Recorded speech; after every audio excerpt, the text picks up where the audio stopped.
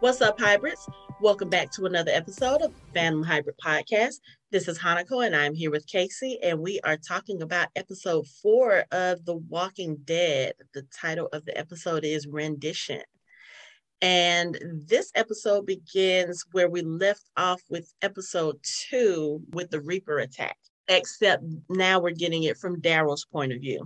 At the end of episode 2, we see that Daryl and Dog chase after one of the Reapers, and they go back to what looks like their compound. And gotta bring it up, of course, because people saw it. We said it. We knew Leah was going to show up back in this episode. So, Daryl is in the woods and he is attacked by one of the Reapers. They fight. Dog. Can Dog please stop running off? He like one of the kids. He's like Carl. Yeah, sit your ass down. We need Rick Grimes saying, dog. Every time you turn around, dog need a leash. Dog needs a leash. I mean, he was helping. So, he started attacking one of the Reapers, and the Reaper actually, I think what happened was the Reaper threw Dog, and that's how Daryl ended up losing him, because here he comes, he's surrounded by other Reapers. And then as he steps up, one of the Reapers that was coming from behind, it's two of them walking together, and one of them kind of stops the other. I was like, yep, that's Leah, because she stopped when she saw his face. So I was like, okay, so this is the story we're getting. The ex-girlfriend is one of the murderous band of whatever they are. So I will say the reintroduction of Leah at this point, it is very interesting. So what we find out is that this is the group that she was with before she met Daryl. She talked about in that 10C episode where we found out where Daryl was for a couple of years and him meeting her.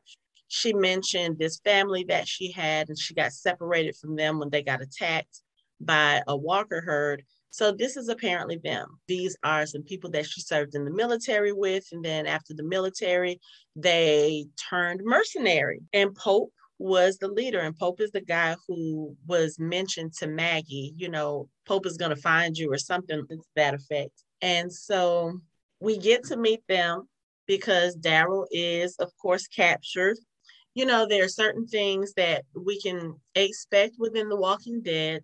That's that Dog is going to run off and Daryl is going to be somebody's, like, how many times has Daryl been? Somewhere. Yeah, either a prisoner or he just ends up with a group that he doesn't really want to be with, and he has to kind of assimilate in order to survive, because that's what happens here, But at first he's captured. Now, first of all, before he gets captured, when the group surrounds him and he's fighting, he actually makes his escape. And then we see him digging in the guts of a walker and like, oh, girl. Not this again. I think Daryl like being dirty, though. Because he was scrubbing down good with those walker guts. Like it was body wash. So anyway, that lone Reaper, the one who kind of held the other Reaper back, we see that person tracking him. And of course, at this point, we know it's Leah by now, especially when they do a close-up on her face and you can see her eyes. I was like, oh, yeah, that's definitely her. So she happens to see Dog. And then at some point, Dog is barking. And Daryl hears it in the distance. I'm assuming Dog, when he realized who that was, he was barking with joy, like, hey, my mama is back. Right. So Daryl comes across her and Dog. He thinks that she's about to hurt Dog, but I mean, Dog is just sitting there chilling. Like, hey, how you doing? He's like, okay, just let the dog go and we'll be cool. Dog doesn't move. And then she reveals her face. Bad dog. Well, that was his mama. I mean, he is loyal, at least. We do know that. When she revealed herself to him and he was looking at her, I was like, okay, this is going to be the moment of truth, because I was thinking she was going to say like something smart ass about him leaving her or something. And we don't exactly have that confrontation, but Daryl looks like he's seen a ghost. He's like, wait, what? Huh? Because one, this is the person that he cared about, that he was planning on being with for a long time.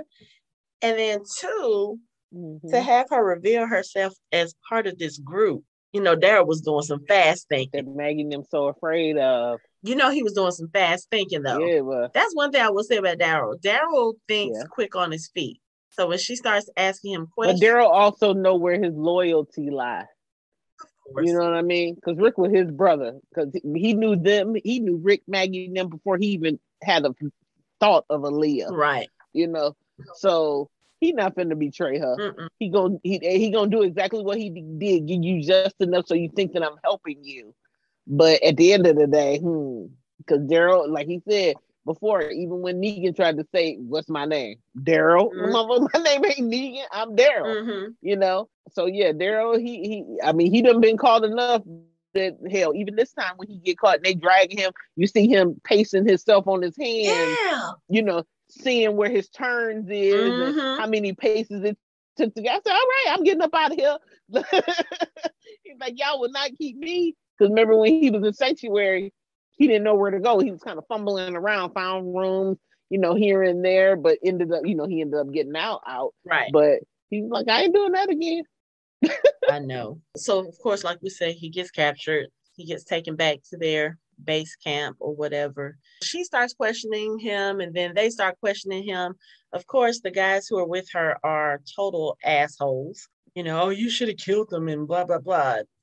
It's apparent that she is someone of importance within that group because she's walking around, she's kind of giving the orders. And I don't know. I think from the beginning of the episode, when we see her, when she sees him, I feel like at that point, maybe her loyalties are starting to be divided, because maybe she was with this group full on loyal before she saw him. But did it seem like to you throughout the episode that she was kind of, I don't know, it's almost like she was banking on the fact that maybe he could help her get out? I mean, she does still seem loyal, but there was a little bit of hesitation in her action. In the beginning, I didn't think she was trying to get out. In the beginning, I was thinking she want to see if they'll let him stay because he's gonna be tested. So in her mind, she was like, I'm hoping, especially after they had that conversation where he was like, I came back for you and you were gone. And in my mind, she was kind of hoping that, he'll stay here with me rather than, move on how he's been, how she knows him to move on. But it wasn't until the end, we'll get to that part, but it wasn't until the end where you could kind of see where she was looking at Pope, kind of like, after you did old thing with old boy, she was kind of like, the fuck? Like this ain't what we about or what we're supposed to be about. You know how people find the flaws in their leader, she's starting to see that. But that was my thought. I didn't think at any point she wanted to leave. I thought she wanted him to stay. And it's so much as said that you can become one of us. But Daryl ain't becoming nobody for nothing. I think she should know that too, She should. But didn't she know about Maggie? Or no, because back then he only talked about his brother. I think I'm looking for my brother. I think he may have told her maybe about Carol, but think about it, at the time that he was with Leah, Maggie had already been gone for a few years at this point. So there wouldn't have been any reason for him to mention Maggie except for maybe in passing. But he probably never used names if he talked about them, except for maybe Carol because of how important Carol is to him. But, she does start asking him about them. What about your family? The ones who you told me about, were they who you were on the road with? And he was like, my family crossed the wrong people a long time ago. He wasn't lying. He didn't lie. Yeah, he's not about to give his folks up. But this episode was just so interesting because, like I said, we meet Pope and he turns out to be this radical type person. Like I said, they used to be in the military. Then they turned mercenary. He has issues with the government. That was apparent. And then he starts going into the whole God saved us and we're on his mission. And I was just like, oh, is he about to be another one of these? Do not drink the Kool-Aid. I'm just saying, I don't know. I guess it's just, I don't know. I guess for me, of course, again, me not being religious, Looking at the show and what it's done over the last 10 years, I understand the concept of faith. I really do. But if you've been walking around in the zombie apocalypse for the last 10 years, I'm going to be hard pressed to say that there is a higher power and this is his will. Oh, so everybody's just supposed to be walking around eating people but that's a whole other discussion. But yeah, Pope is one of those people. And the people who follow him, I didn't realize that's how it was. And I don't think I ever got that inkling from Leah when we met her in that Tennessee episode, probably because at that point, maybe she had lost her own faith. She had been separated from her family. She had lost the child that she called her son. And maybe at that point, she was just like, okay, you know what, whatever. Because she was living on her own and she preferred being that way, I guess, because of everything going on. So I don't know how it was that she reunited with them, whether they found her, whether she went looking and found them. I thought she said they found her. But did they find her in the house? Or did she, leave after Daryl left and say, okay, well, because you know what? She was pissed off when Daryl left. She could have been like, okay, you know what? I'm not going to be here if he decides to come back, which he ended up doing. Right. And of course, she was gone. Because, I mean, if you think about it, remember we talked about it, like she had a whole table set in that cabin, like a table and some chairs, and there was a little bit of furniture. But when Daryl went back, all the furniture was gone. It was. Yeah. Everything was gone. Mm-hmm. Oh, okay, so maybe they did come back. I'm assuming they knew where she was. I don't know, because she had been on her own for a while. So maybe they came across her as they were, I don't know, looking for stuff. I mean, it just, I don't know. I guess we'll find out more about that group and their connection to her. But we know, like I said, she does exert some kind of authority within that group because she's bossing the guys around. And even the one, I can't remember what his name is, he keeps challenging her about Daryl, like, oh, we should have killed him, but you wanted to spare your little boyfriend, or just, usual dick. Oh, you mad? Right, exactly. You mad? You big mad or little mad? That's all I can say. Oh, you mad? Oh, you mad? She won't give it to you. Mad? Right. Yeah, he was mad. Mm-hmm. They also had, they put Daryl in a cell, and there's somebody in the cell across from him who knows him, but I don't recognize him as anybody who was on the road with them. So I'm wondering, is that someone that they captured? I kept looking like, yeah. So I'm wondering if that was somebody that they captured when they took Meridian. But judging from what Maggie says, they don't generally leave people alive. They usually wipe out the whole thing. Yeah. But the other thing too, I don't know, because and I know what the show is trying to do. They're trying to make Leah seem maybe not necessarily more likable, but maybe more sympathetic, so that we do have our loyalties divided as far as whether or not Daryl should stay with her, bring her back with him. They're trying to pull on those strings to see how we're going to do and how Daryl is going to do. So I was sitting here watching the episode and I was thinking, okay, so is she part of the group that goes and actually clears out these towns? Like when they find people in these communities, is she one of the people that goes in and just kills them willy-nilly? Or is she one of the people that kind of stays back and she does reconnaissance, or she does, I'm just kind of wondering what her role is in the group, because if you think about it, the ones that are there right now, I don't think that's Meridian where they are, because it doesn't look like a community like Maggie described. So obviously there's some other people in Meridian. Did you get that? Because it didn't look like, if you think about the way. Maybe that's like their base camp. I wonder. Because they have cells. Right. Because my thought was, when they were talking about it, I figured that was more like a base camp. Because to me, that would be the place that would, like, you have to go through here to get to Meridian. And they're stopping people from getting past this point. Kind of like a choke point. So you got to get past this point to get to the other place. So these are the people that are left back. These are our strongest fighters.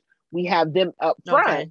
So if somebody get past them, then, they can get to the not so strong people who are protecting the city that we've taken over.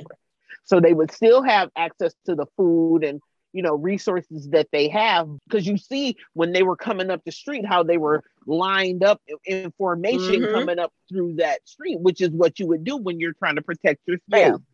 So they're showing their force by, okay, we're going to put our strongest and best people up front so that when people come or try to come, down the street with the bodies hanging all upside down, that they'll be, right, that they'll be, number one, afraid. And then once we show up and jump out and start attacking, no, if you can make it past us, then okay, we'll see, what happens after that. But for the most part, most people probably don't make it past that point because the way that they attack them, I'm sure they attack everybody like that. And of course, we know our group. We know they've been in it for a long time. We know they survivors. So, but if you come across a group that's not as strong as them, they're going to wipe them out. And the threat is gone to them. Yeah. But, I will say this, they don't have the numbers. If you think about it. They don't. Because. Unless they got a gang of people at Meridian. Right. But we only see a handful of people here with Leah, maybe, I would say less than 10. And then pretty much everybody who was in the fight with our group, only technically speaking, only one of them came back. Bossy came back and he had Turner on his back, but Turner was already dead. So they don't have the numbers. Now, if Daryl can just kind of get that information to our group, they might have a chance. But again, our group is back at Alexandria. They're starving. They're weakened. So they're not really in prime fighting condition right now. Right. But they could be if they got access to the food and supplies. You're right. But I don't know. And you never know, because even though like Leah's steady asking him, where's your community? How many people you got? Towards the end, hell, she may be looking at that as an out. Like, here's another safer place for me to go away from all this craziness that I have going on. And then I can have my man, I don't know about all that, but. No, in her mind. Yeah. In her mind. You know what I mean? Because you coming and sitting outside my cell talking to me, trying to be all sweet and shit to get information. We know these games. And Daryl knows these games. Think about it. He was held prisoner by Negan's group. Right. And I'm sure he probably told her some of that, while they were together. Because they were together, a little bit over a year that I remember. So maybe they didn't talk about that kind of stuff, but maybe they did. Because for him to open up to her the way that he did, to the point where he considered staying with her and not going back to the group, not going back to Judith, not going back to RJ. Yeah, they had to share some confidences. So I'm sure he told her something about what he's been through. Right. And maybe that's one of the reasons why she was sitting outside his cell trying to talk to him, trying to reason with him. She's like, okay, you know what? Maybe I can break him down this way. Maybe pretend like I still care, which of course I don't think she's pretending. I think she does care about him. Right. Oh yeah, that part is true. Just at this point, she's kind of in a difficult position because if she knows Daryl the way we think she knows Daryl from the time that they were together, she knows Daryl is not a pushover. And she told Pope as much. Right. He doesn't have fear. He's not scared of death. And that's one of the things why she said he'll be good here. Right. But Daryl is not the type of person that you are going to beat into submission. So all of the torturing, the waterboarding, that sort of thing, that's not going to work with him. He's not going to give his people up. Right.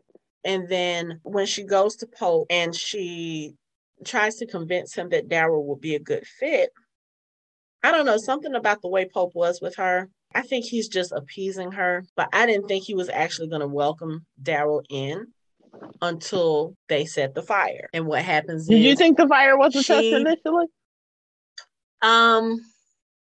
Yes and no.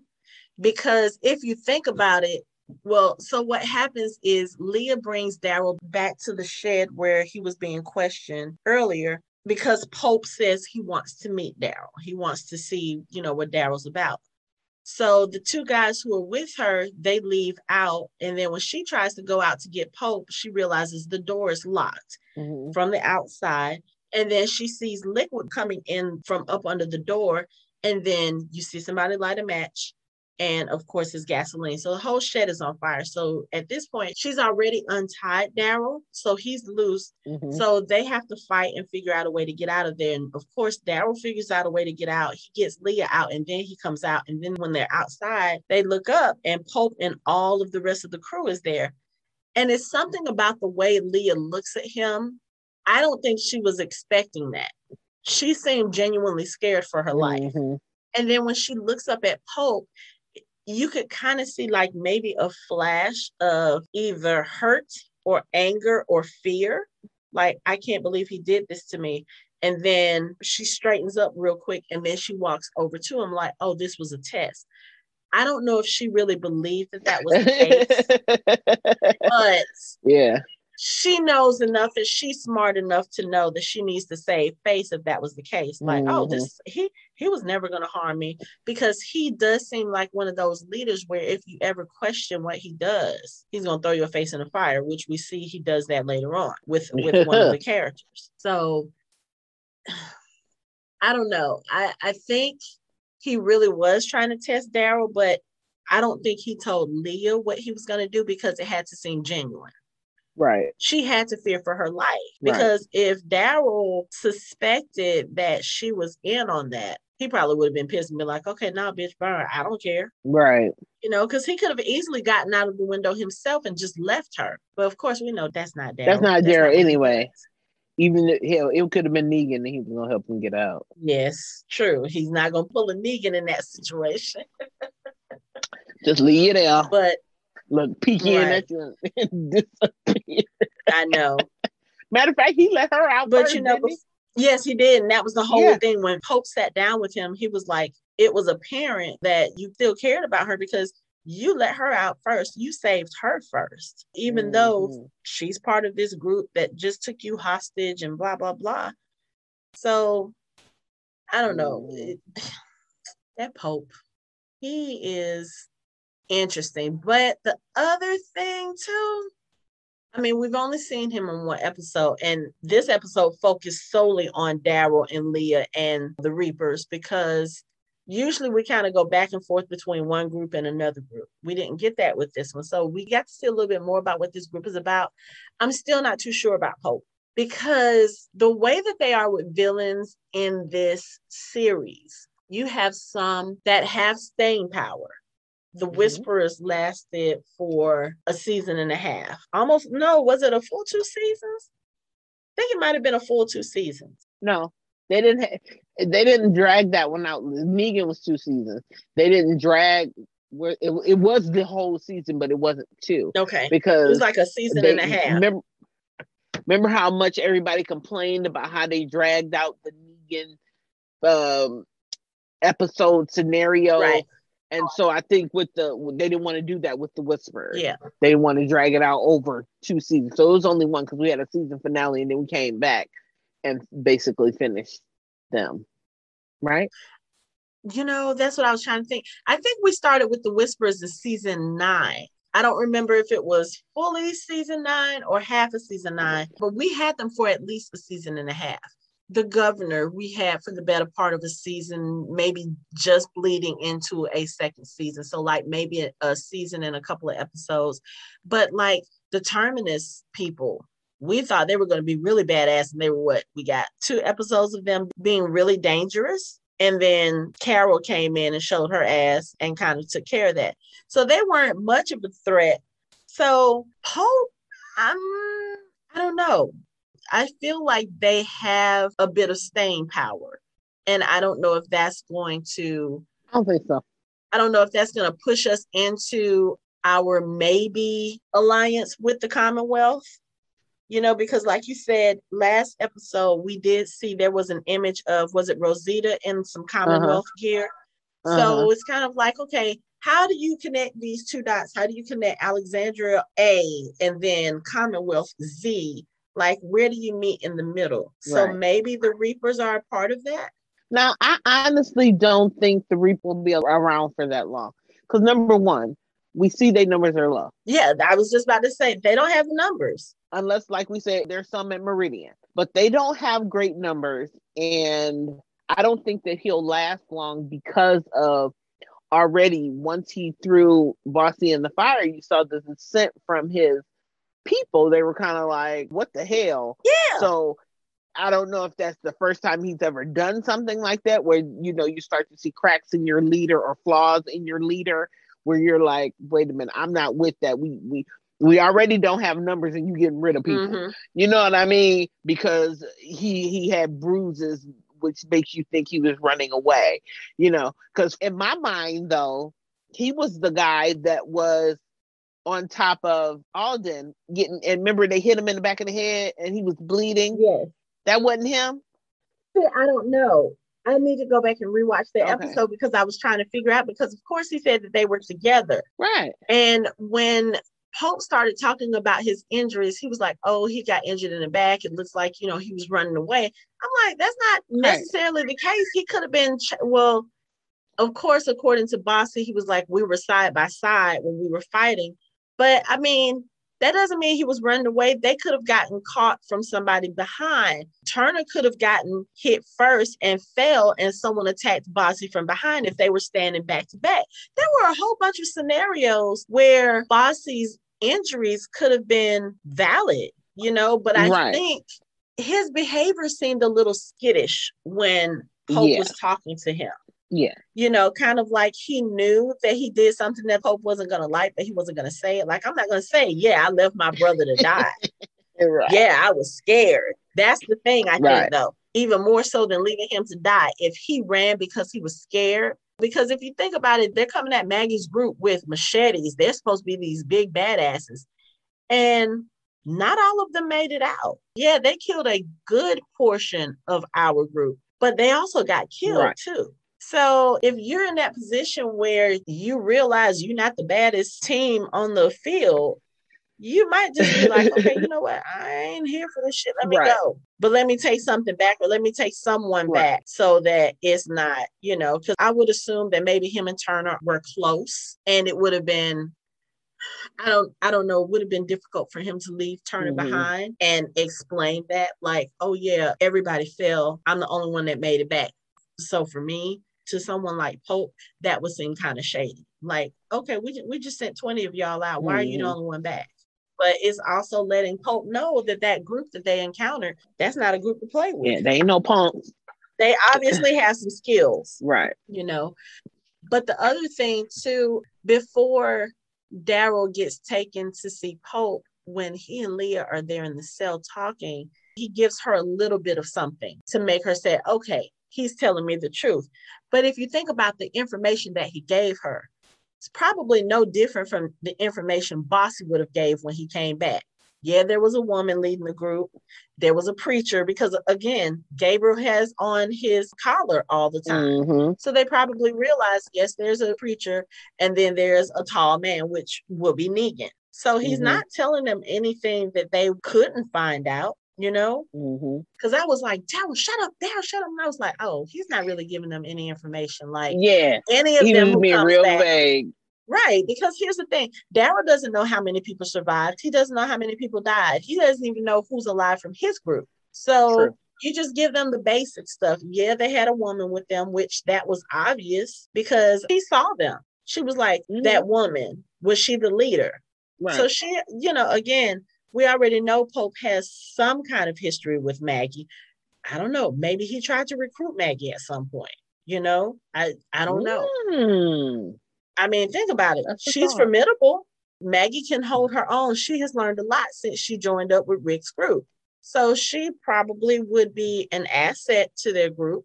But of course, Herschel might make her a liability in that sense, because for them to do the kind of things that they've done, you can't have that kind of tether, you know? Right. So maybe that's what happened. Maybe, you know, I'm just thinking of all kinds of scenarios because we don't really know what her interaction has been with this group, except that we know that she's on Pope's radar. So why is she on Pope's radar?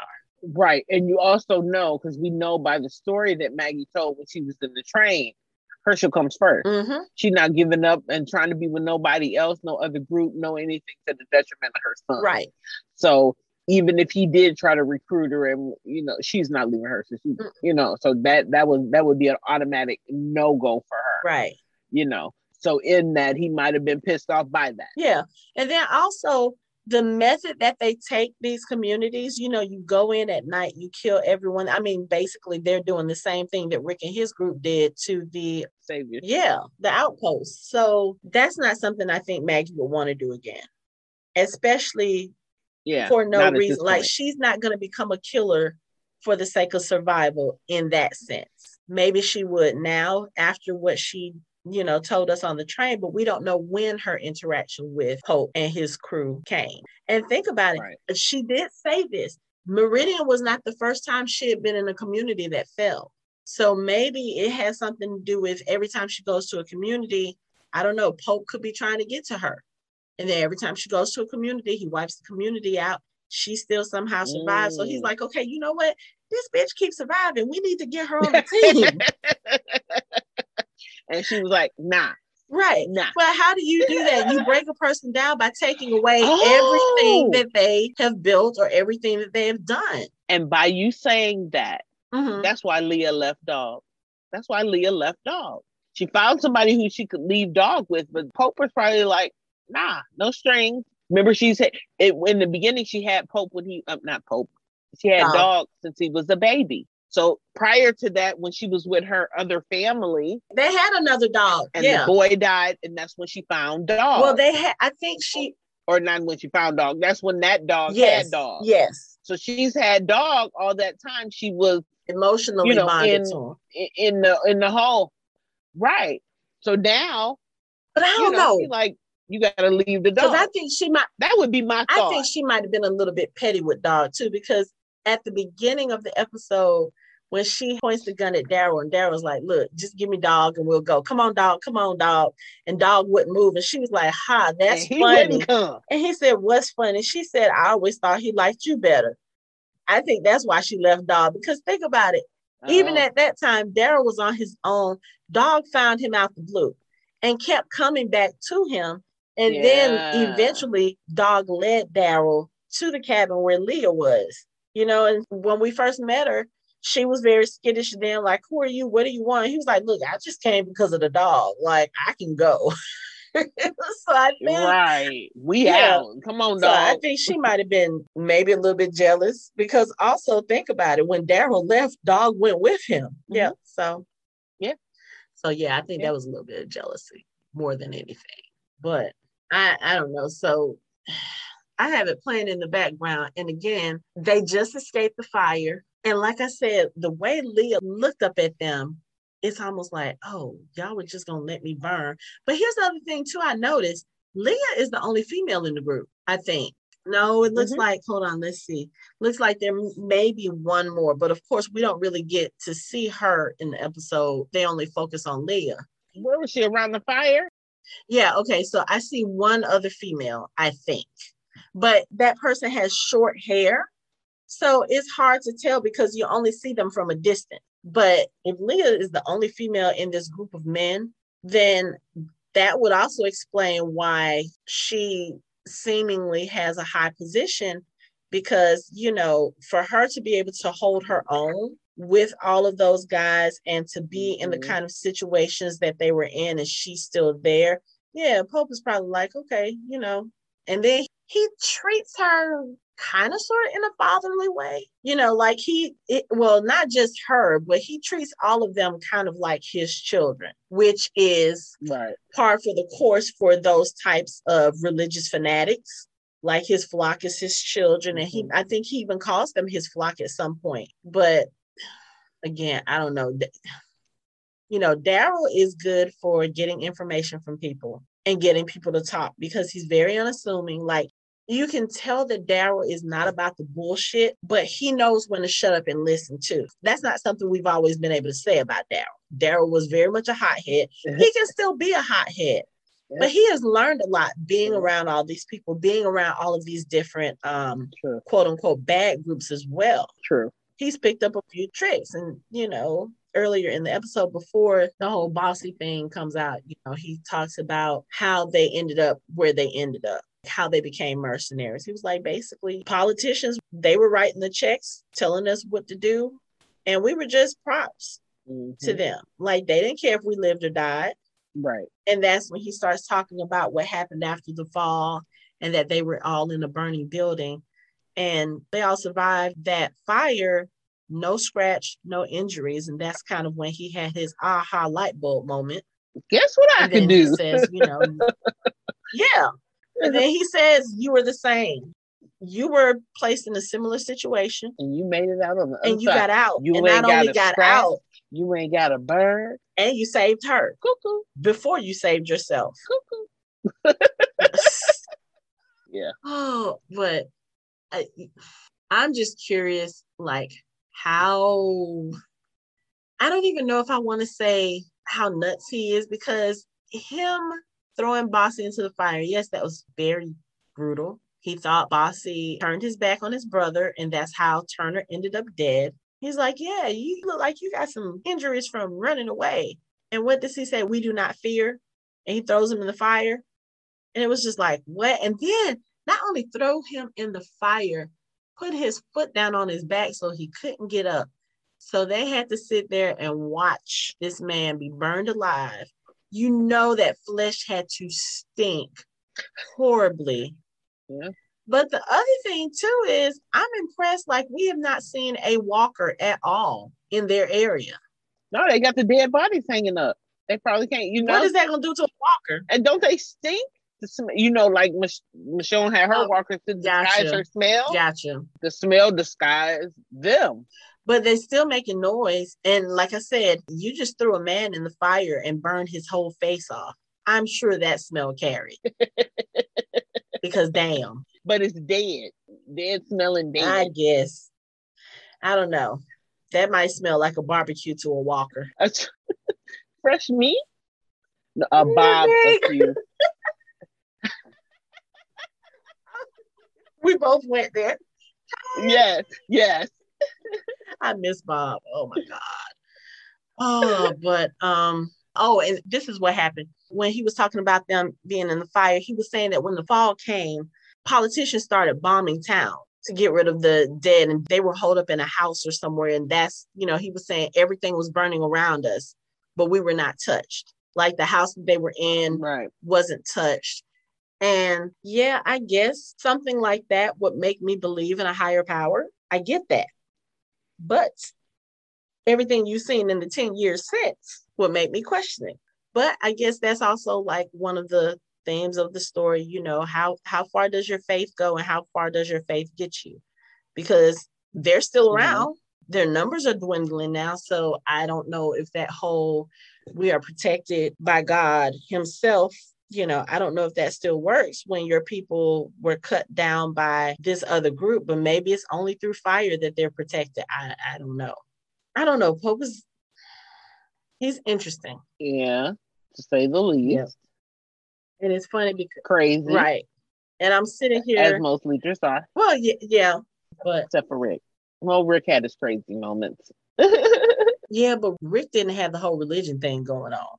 Gabriel maybe. But of course, we see that's not the case with Gabriel anymore either, because in the last episode, Gabriel's like, God is not here anymore. Hello. So I don't know. This group is going to be interesting because, like we said, they don't have a lot of numbers. Even sitting around this campfire before Bossy is barbecued, there's not a whole bunch of people there. There's probably 10. But, when Pope starts talking about family, he's talking about, Daryl's part of this family now. He starts pointing at Bossy. He's like, do you know what this man did? He walked 10 miles with his brother on his back. The way Bossy is looking, like, oh, why you have to focus on me? Why you have to focus on me? I think that was the reason why he ended up dead. Because I think Pope... And then remember, he took his food for him. Talk about stop being greedy. Yep. And gave his food to Daryl. He knew what he was going to do. It was already in his head.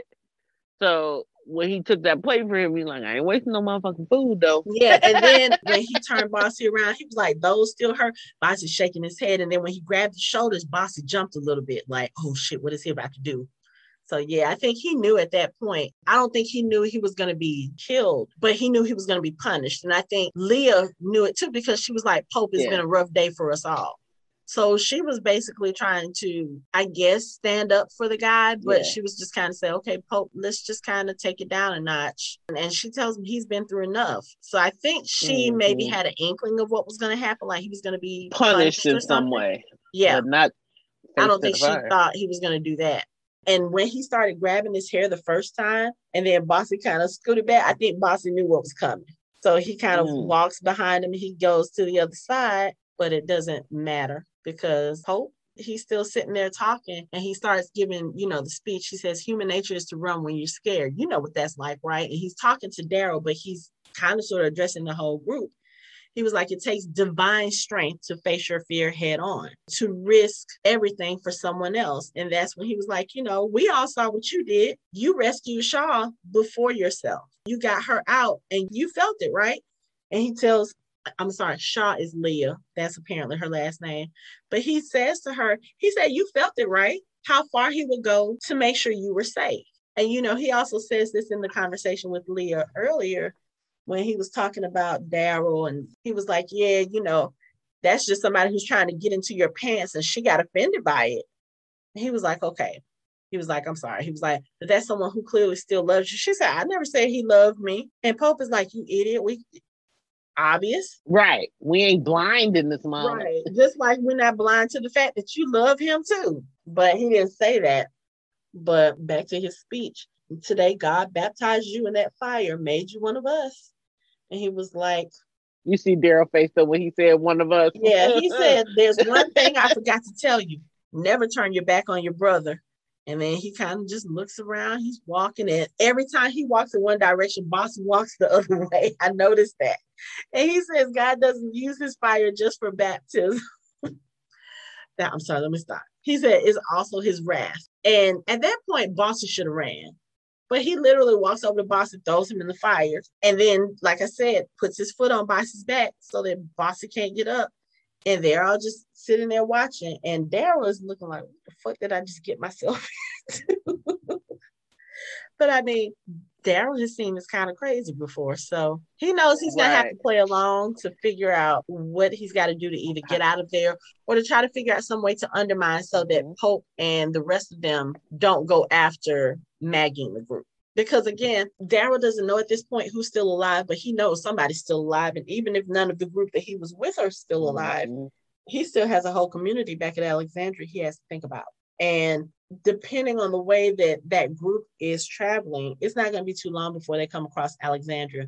And right now, Alexandria they don't even have their walls up. They don't have anything, but still they got houses, they have places to sleep, they have horses. So they have a way to maybe start thriving again eventually. I don't think it's going to be anytime soon because of the way the ground is, but they could still survive. And I don't know what it is about the Reapers, but they keep taking stuff from people who are surviving. So I guess we'll see what they're about. Sounds very familiar, doesn't it? Taking from people who are surviving. Negan Jr. Yep. Look how that ended. Yep, but that's okay because Negan is still alive. And he's not going, I mean, like I said, maybe his show of protection for Alexandria is out of self-preservation, but at least it's there. Yeah. I don't know if I see him, even if they come across them and they give him the option, like, okay, we give y'all the option, y'all can join us or you can die. I don't think Negan will join them simply because Judith is in Alexandria. Like we said, we know a lot of things about Negan are true. The fact that he really absolutely sincerely cares about Judith is one of them. Right. So I don't think he would do that. Right. He probably would do something similar to what he did with the Whisperers. He might join the group and infiltrate and then turn around and betray them at some point. But I don't even know if I see that happening because I think even if he tried to do that, even from an undercover standpoint or that sort of thing, I don't think Maggie would let him because then that's too much. If he ends up betraying them, possibly becoming the new leader, the way he tends to do, then he has some powerful people that he can use to kind of put himself back into a position of power within that group. So yeah, I don't think Maggie would let that happen, even if that was what was going to happen. Maggie would be like, nope. So yeah, I don't know. But so the next episode looks like we're going back to the Commonwealth, which is cool because I need to know what's going on because it almost looks like, I don't know. We see Yumiko walking into what looks like a bakery. And I mean, it's very clean, very pristine. It has like baked goods. So I don't know what's going on with this Commonwealth, but it almost looks like they're living life the way it was lived before the fall. Right. So I guess whatever it is that they're doing as far as how they're Moving allowing on with people life. in, yeah, and how they're allowing people to come in, the tactics that they're using to screen people who come in, I guess it's working because it looks fairly secure. Like they're living inside this Commonwealth with no, kind of like Alexandria was, with no knowledge of how things really are on the outside. That's what it looks like just from the images we saw in the preview. So that'll be interesting because again, we see Eugene talking to Stephanie. He's like, look, we got to go help my friends. So again, I'm not too sure about Stephanie. Like, I want to be hopeful for Eugene, but at the same time, she's with Commonwealth. So maybe that's part of her job, is getting information from him. And like we said, we do know that eventually Rosita is going to be in a Commonwealth uniform. We've seen the pictures of it. So somehow that point A and point Z meet somewhere in the middle around point M. And we just need to know how they get to that point. So I guess we'll find that out. The other thing, I keep getting giddy every time we see this. We're going to see the babies again because we see Judith training the kids. So I was like, okay, this is about to be good because I'm looking at the screenshot. You have Herschel, you have RJ, you have Jerry's oldest son. So I'm like, yeah, this is going to be cool because I want to see more of the kids. And this season has 24 episodes to play around. We can get more of the kids, especially since they're older. I mean, think about it. Even though she's only playing maybe an 11-year-old or 12-year-old in this show, Kaylee is 14. So, yeah. So maybe now that the kids are getting a little bit older, we'll see them doing more stuff. Because, of course, you don't want to put kids too much into the fighting with all of these big grown-ups. Because technically speaking, yes, Judith Grimes is a badass. I am not discounting that. But had she been allowed to go in the fighting with the Whisperers and that sort of thing, she would have died. Let's just be honest. She would have died. So I like the fact that they pulled them from most of that. But now at this point, they almost don't have a choice but to fight if it comes down to that. Because again, the adults are all weakened because there's no food. Most of the adults who have kids, they're probably giving their rations to the kids. So they're going to have to be able to help defend if and when the time comes. Yeah, because remember, Judith was also training with Michonne at Oceanside. Remember, they had the kids when they were planning for the war. They had the shields up and they came. So Judith has always been training like she's some type of grown up, but now to have all the other children, but they're not preparing for a war on the level that the Whisperers were. I don't think the kids can't fight the Reapers. No, I think right now they're just preparing to help defend because, like we said, the walls are down. The walkers are probably going to start getting in and they're going to have to fight if they're going to stay alive. But so at the end of that preview, who still has a Whisperer hood? Because at the end of that preview, somebody picked up a Whisperer mask. I was like, wait, I can guarantee you it's going to be Negan and Maggie. Because remember, they're being looked for. So what's the best way to creep around without being seen, without nobody fucking with you? It's to wear that damn mask. Negan knows how to make it. Remember, he skinned the walker. And you know what? I think... And remember, that was part of his training. So he knows how to make the mask. Right. But does that mean... So... I'm trying to think because the way it was in that promo, someone came down the stairs, it looks like to a cellar, and picked up that mask. So my question is, where is that mask? Like, did they go back to Hilltop? And the mask was there? Because remember, they had a cellar similar to that. So did they go back to Hilltop to get the mask? Because I do think I remember seeing a promo image. I don't remember if it was video or a photo of Maggie wearing one of the masks. And I was confused. I was like, okay, but why would they end up back at Hilltop? I thought they went a whole different way. I mean, we don't know where the map of this is, but in my brain, if they just left Reaper Town and they dropped Alden off at some random church, to me, they're in all new locations. And they're in DC right now. So I understand that, but maybe Sometimes they'll show us images and that when they say next on The Walking Dead, it doesn't necessarily mean this is happening in the next episode. Right. It might be 2 episodes down the line. So I'm just wondering, like I said, Whisperer Mask. Right. If there are Whisperer Masks somewhere in DC, like how would that have gotten there? I mean, we know that the Whisperers traveled around, but to that degree, I don't know. I'm just curious. Like, I thought we were done with the Whispers, but then you bring the Whisperer Mask. So now I want to know who has it, why, but it's honestly the perfect disguise, though. It is. It is. It is. So I think it's going to be Maggie and Negan because number one, Negan knows the ins and intricacies of that. It's going to be them to keep Maggie hidden and get them from one place to another. That's my theory. Okay. That's what I'm going with. Okay. Sounds like a good theory. I'll go with it. I guess that's all for the episode. And on that note, covered everything. No, because I got a couple of things I want to talk about. So, I went to Dragon Con this weekend, as most of y'all know. Yes. Oh, how were the meet and greets? I saw your pictures. I was like, oh. So I got to meet Ross Marquand and Seth Gilliam and Sonequa Martin Green. They are also very nice. To them because of COVID, or how did they? I saw the barrier in the pictures, but how did the? Yes, they did have partitions in the pictures, but it was still like you could still like talk to them. It wasn't very long because usually you get to have a little bit more conversation in the autograph line. And I only went to the autograph line for Sonequa Martin Green only because I couldn't afford her photo prices. She's expensive, but I guess that's what being captain on a starship will do for you. I'm not mad at her. I'll just be more prepared the next time because I was like, wait, what? But I was like, okay, so I happened to just be walking through the Walk of Fame, and that's what they call the area where the celebrities meet the fans, and they can do the autographs there. They can do selfies. Some of these celebrities were offering videos, so like you can take a video of them speaking to someone, or you can take a video for yourself, to kind of have that as a keepsake. So It was different little things.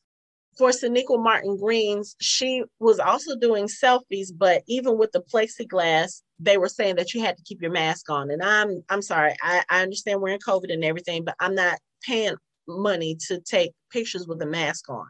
So I was like, okay, I'll just get the autograph. But she was really sweet. She is absolutely fucking gorgeous in person. Like, we see how gorgeous she is on screen, even more so in person. Like, her smile lights up everything. Wow. So, I talked to her a little bit. I think this was her first Dragon Con because I asked her that. And she said she was loving it. She said she loved the energy, just seeing all the fans. And she was glad to, be out and being able to meet with fans again. So that was good. So I did get her autograph. Seth Gilliam, Father Gabriel, he was a little bit quieter and not as chatty, but again, this was a photo op mode, so you don't really get a lot of chance to chat with them doing photo ops because they're trying to get everybody's picture done. So when I got in there with him, I think I did his picture first. He said, "Hey, how you doing?" And, asked me my name, and he was like, "Oh, okay, nice to meet you." So he was really nice. I wish I had a chance to talk to him a little bit more. I did get a chance to ask him a question during one of their panels. First of all, I complimented him because I said the art that you have done with Father Gabriel, taking him from where we met him to the person he is now, that journey and watching him go through that journey has been phenomenal. So I, complimented him on that, because to take someone from being such a cowardly little weasel who left his congregation out to die to be this person who is now a leader in the community. And he's like such a badass now. Like, I mean, think about it. Gabriel only has one working eye. Right. And he is so badass. He's raising a child with Rosita. And so, yeah, it's just, I gave him a compliment about that. And I just asked him whether he felt like, from the character's perspective, from where we meet Gabriel to where he is now, and the way that he is when he interacts with Negan, if he felt like his character was fair. And I thought about it after he gave me his answer. He answered my question in a really good way, but it wasn't quite the way I wanted it because I specifically meant the hostility that he shows towards Negan. Did he feel like that was justified? I didn't make that clear in my question, but I still got an answer from him. It was cool. I think it's probably recorded somewhere. I know that they're going to be posting some of the panels. So once they do that, I'll probably link that panel. But yeah, so that was fun. And then Ross Marquand was cool because when we walked into the little area where he was doing his photos, he greeted everybody very, he was very jovial, very, hey, how you doing? Blah, blah, blah. And when I walked in that day, I had on my Falcon and the Winter Soldier Captain America shirt and my earrings because I was on a Falcon and the Winter Soldier panel that day. So when I walked in, he was like, hey, oh, Captain America, Marvel. I was like, yeah. So, but he was cool and we did a cute little pose. He used the partition as a prop. So like the people who were before me, we were like holding on to the prop, like we were kind of like we're separated by this window and we're like pining for each other, like, no, we can't be separated. So it's really cool. Oh, the people who were in line before me. So it was a couple, Black dude, white woman.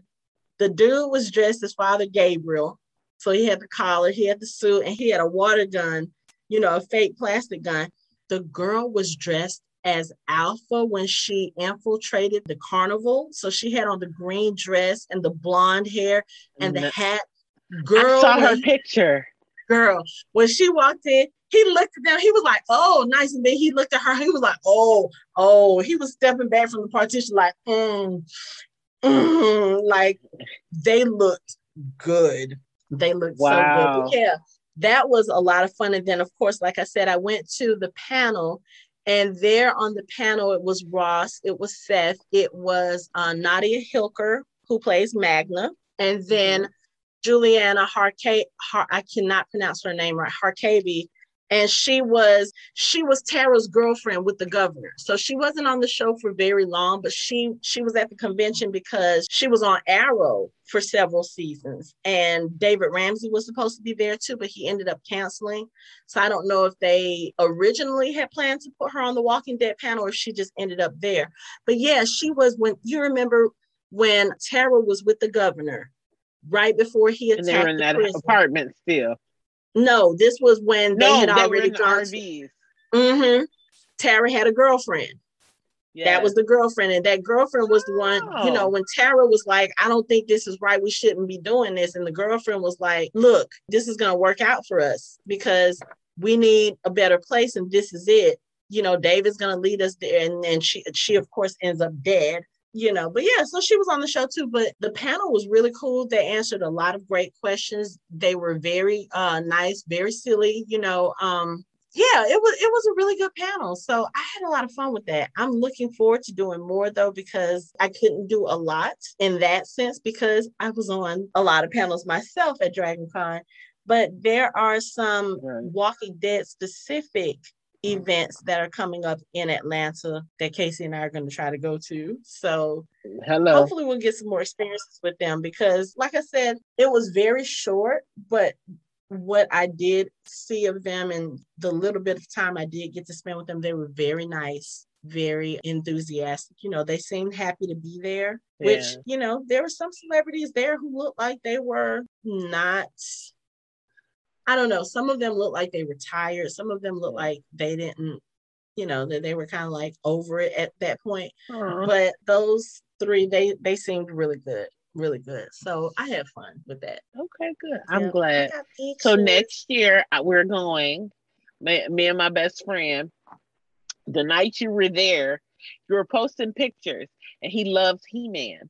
You had a lot of He-Man pictures of the guys that were dressed up as it was a He-Man, Skeletor, Prince Adam. Yes. So he said, where is this? I said, oh, it's DragonCon this weekend. He said, what's DragonCon? I was like, it's a convention they have every year, blah, blah, blah. So I'm showing them the pictures. He saw the Wally picture and the little robot from Star Wars, I suppose. And he was like, and they was working and he was like, we going to this. He was like, how come we ain't been to this? I'm like, well, shit, you ain't say nothing. So we'll be there next year. We told you. Well, no, he never knew. My best friend didn't know. Okay. Because he was like, when I was showing him the pictures, like we were sitting there going through the pictures on my phone. He was like, I want to go. I was like, oh, I was like, we could go next year. So we'll be there next year. So make that happen, because we're trying to convince Mike to come. And of course, you know, the four of us, we're all here in Atlanta. Lori, she's all the way on the other side of the country in California. And her husband has already told her they are not doing any major traveling until 2025, when COVID should be over. Dang. I doubt it's going to be that long, but I do know that Dragon Con is on her bucket list as far as, you know, conventions to go to. So maybe next year things will be better and we can all get together and hang out at Dragon Con. That would be so much fun. Oh, yeah. Hang out as a group. Yep. So, wow. But I'll be there. I'll start working now on my cosplays for next year, because I'm probably do more than one. Yeah. So I don't know. My cat is in here hollering at me, so I guess she's telling me it's time to go. Do you have any final thoughts Seymour. Right.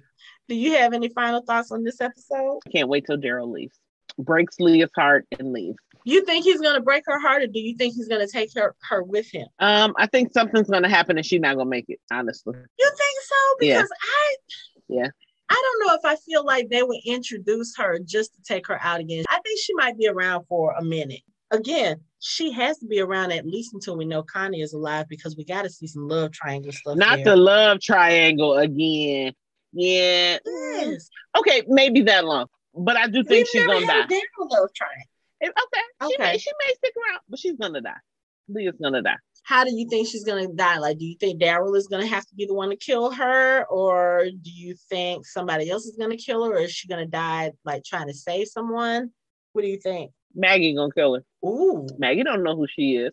Maggie just knows that these people are after her. So she don't know specifics on who. And then, of course, she wasn't there. You know, Carol knows who Leah is, not by visual, but she knows the story of Leah. So Carol would be the only one who, you know, would have any inkling that, oh, this is who this is. But to Maggie, this bitch been trying to kill me. Her and all her people been trying to kill me. Maggie ain't gonna take no chances. You see, she already gave the. But think about it. She gave the chances she had to Negan. Right, this is true. But also think about it with Carol. Carol's not going to take any chances either, because she's probably going to be like, okay, I get that you love her, but if she puts anybody in Alexandria in danger, Carol's going to... Well, Carol might kill her then. It's either Carol... Because, you know, Carol is a vicious one, Bob. But the way she went back and set all the people on fire, like, you going to take who ring? Yeah, no. I was thinking about that the other day. I was like, you know what? I understand Carol and her journey. I do. The more I think about it, because I know I've been kind of hard on Carol the last few years, because I'm like, you can't keep going back and forth. But I get it. Carol's trying to hold on to her humanity, because I think if she lets herself go, if she lets herself be the person she can be, Carol will be like Maggie says she is now. Carol won't give a fuck. She will burn everything down. And I think that's not what she wants for herself. So I get it.